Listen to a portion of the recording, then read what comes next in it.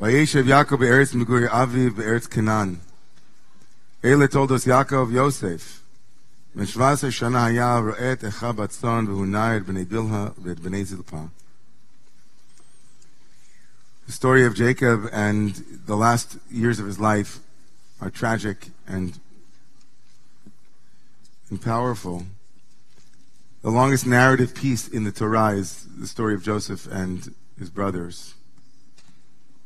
The jealousies between Joseph and his brothers lead to the eventual enslavement of the Jewish people. The rabbis of the Midrash say for a couple of ounces of wool, for a little bit of a coat, our ancestors were enslaved. The Joseph narrative begins on page 226, if you'd like to open up and follow along. Vayeshev Yaakov, Jacob settled be'eretz Megurei Aviv, in the land of his father's travels, the place where his father had lived, be'eretz Canaan, in the land of Canaan.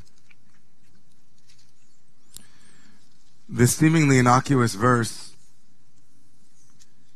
this beginning of a story which has the quality of once upon a time,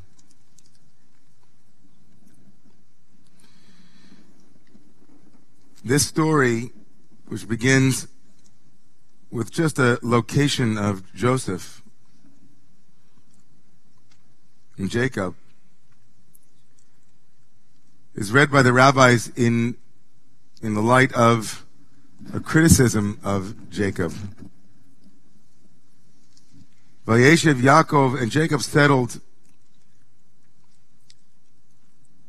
that the rabbis read this as a desire for a kind of tranquility that one shouldn't ask for in this lifetime.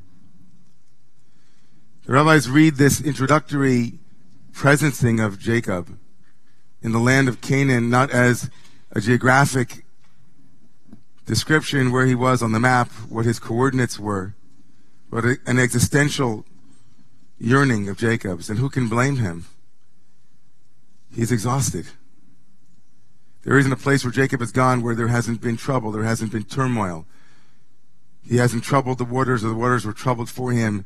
He hasn't had an easy life by any stretch. And whether we ascribe blame to him or not, one can't blame someone for wanting some peace and quiet. Vayeshev Yaakov, and Jacob settles, for the rabbis, they read this yearning for yeshiva, to settle, not as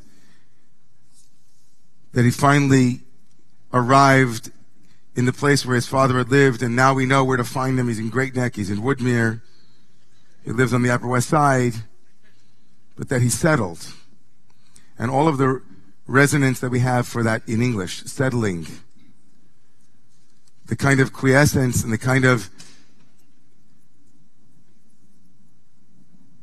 not raging against the dying of the night, but kind of going quietly, the kind of compromised life, the bourgeois existence of someone who wants every creature comfort on every single level to be inoculated and to be incubated, to be wrapped in saran wrap of it's all going to be okay.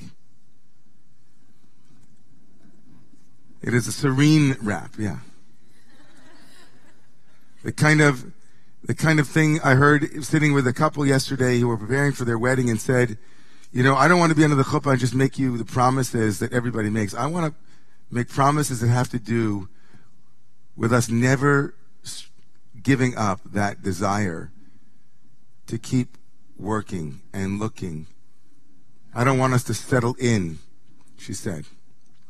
I don't want to just be settled. Now, everyone here, because we live in the world of Romamu, and anybody who's anybody in Romamu, to some degree, maybe it's not you, but most people are like, wait a second. I've read a couple of Thich Nhat Hanh books. I'm a Buddhist. I'm a Hinduist. I've done yoga.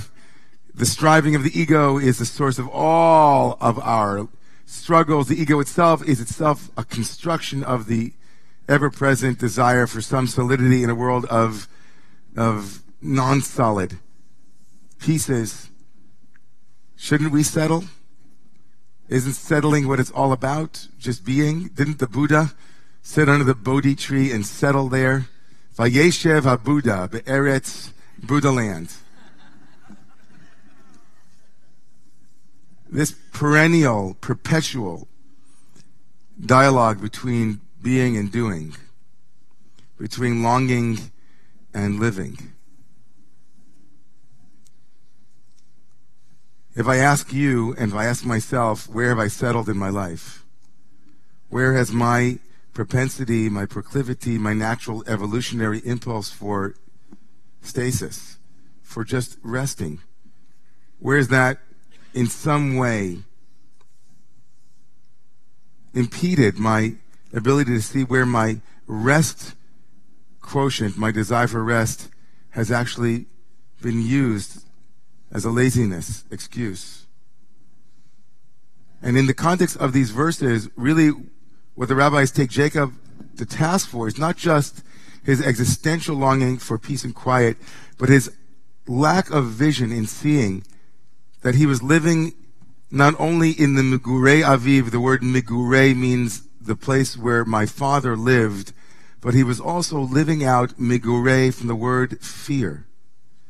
He was living in his father's fears. Unbeknownst to him, there were things in his own karmic past that needed work.